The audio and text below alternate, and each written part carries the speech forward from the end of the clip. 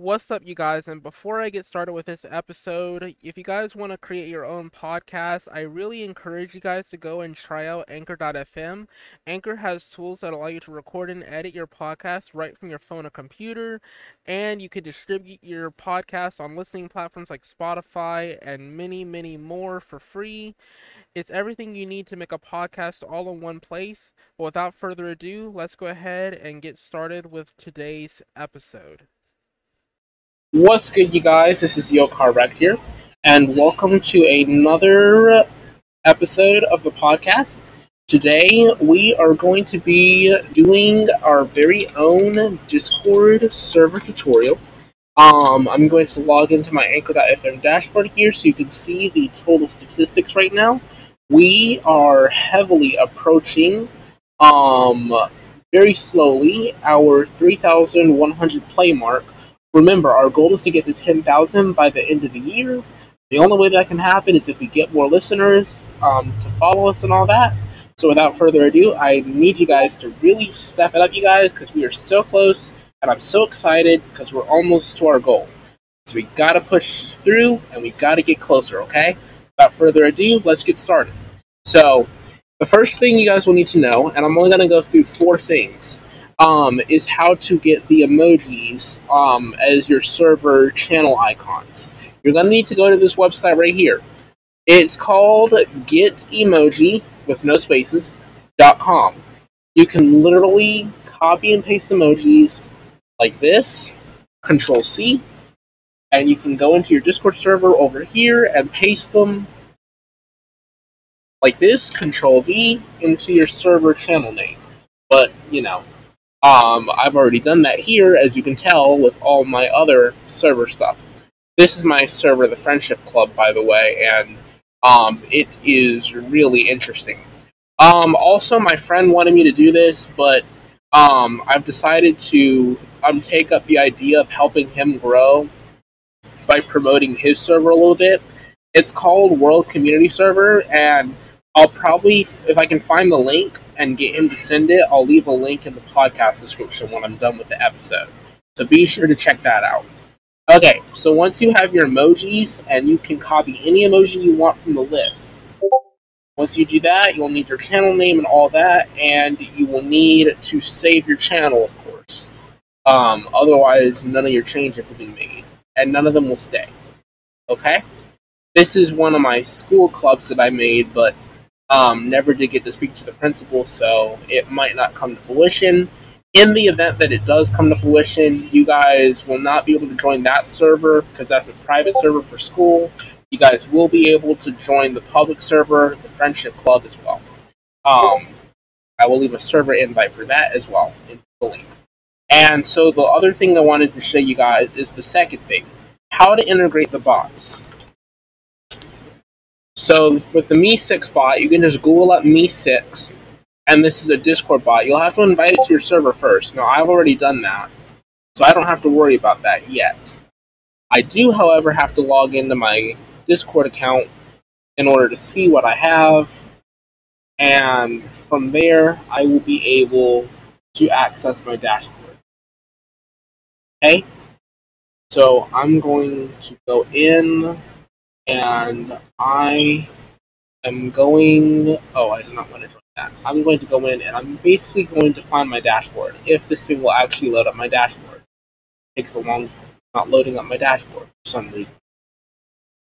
And I refresh, so it's not letting me do that either. But no problem, because my backup plan is to... this is a podcast episode, so you don't have to see it in order to know that it's there. What I'm going to do is I'm going to go over Probot, and then I'm going to go over it from my laptop. So that way, you guys will still have that extra info. So, I'm going to go ahead and authorize Probot to load me in. And there's my Probot. And so for Probot, that's the World Community Server, so I don't need to worry about that. Okay. This is the Friendship Club, and so this is where all of my stuff is, okay? Messages, the number of activity, number of joins and leaves. I have one leave. That's only because one of my friends decided they wanted to drop off, and then I think they've come back. So, this is the moderation section, and these are utility, automod, and welcomer. With the automod stuff, it's very simple. All you gotta do is do the one that you want to select with the drop down, and you're gonna want to click an action for whatever action they commit that violates the rules. You can customize it with the ignored channels and the ignored rows, which will obviously be your moderator. Only images channels will be channels that you want to only blacklist images. Only YouTube links channels as well. Same process. The welcomer mentions the variables and all that, and it shows you how you need to type it in. For example, you would do hi, first bracket, user, second bracket or ending bracket, and then you would type your message, and then you would do the same thing with like the brackets and the name of the variable in here with the message and wherever you need to place the different variables. There's an autoresponder in here, so you can program whatever response. Same thing with the variables. The variables are the same. So if you said, for example, it says hi, and then whatever their username is, so whenever you use that variable, they know that you're talking about their username. And then if they put, how are you, and what would you like? This is an auto response. So if they ping you, the trigger is at YoCarWreck for me. If they ping me and use this message, like hi, and then their username, how are you, and what would you like? I saw you ping me, and I am not a bot. I have programmed this bot to respond to my pings, so how may I assist you? That's the response. And then it will also generate this thing that I tacked on, saying that it's an automated message generated that you ping the owner for assistance. That's something custom you can do, but you don't have to do that. Leveling system is a good idea. And the reaction roles is very important, because if you want them to react to the rules, like any Discord server, and you want them to be able to pick up a role from doing so, the basic role, in my case, is community member, you want to make an embed and you want to do this, okay? The embed will give you a tutorial on how to do that within the app, so I'm not too worried about that. The third tutorial is Me6, so now I'm going to go to my laptop for that. So for Me6, you will not be able to see on the YouTube channel or on the podcast. So for Me6, I will do my best to describe it as avidly as possible, but I cannot make any promises. So you will need to bear with me. It's very difficult to do when you're doing it on a separate platform, actively recording it visually on your Wi-Fi. I'm going to go into me6.xyz, mee6.xyz. I already signed in. Okay. Just make sure my PC doesn't come in. And so, if this load, ever since I got rid of that Orbi device, and I might need my dad to reinstall that Orbi thingy and take away this this Cat 5 or Cat 6. That's what this Cat 6 is doing. It is essentially slowing down. I wish I had never gotten my dad to install it. Now Monster King is doing it. I'm having an issue. Anyways, load Me6.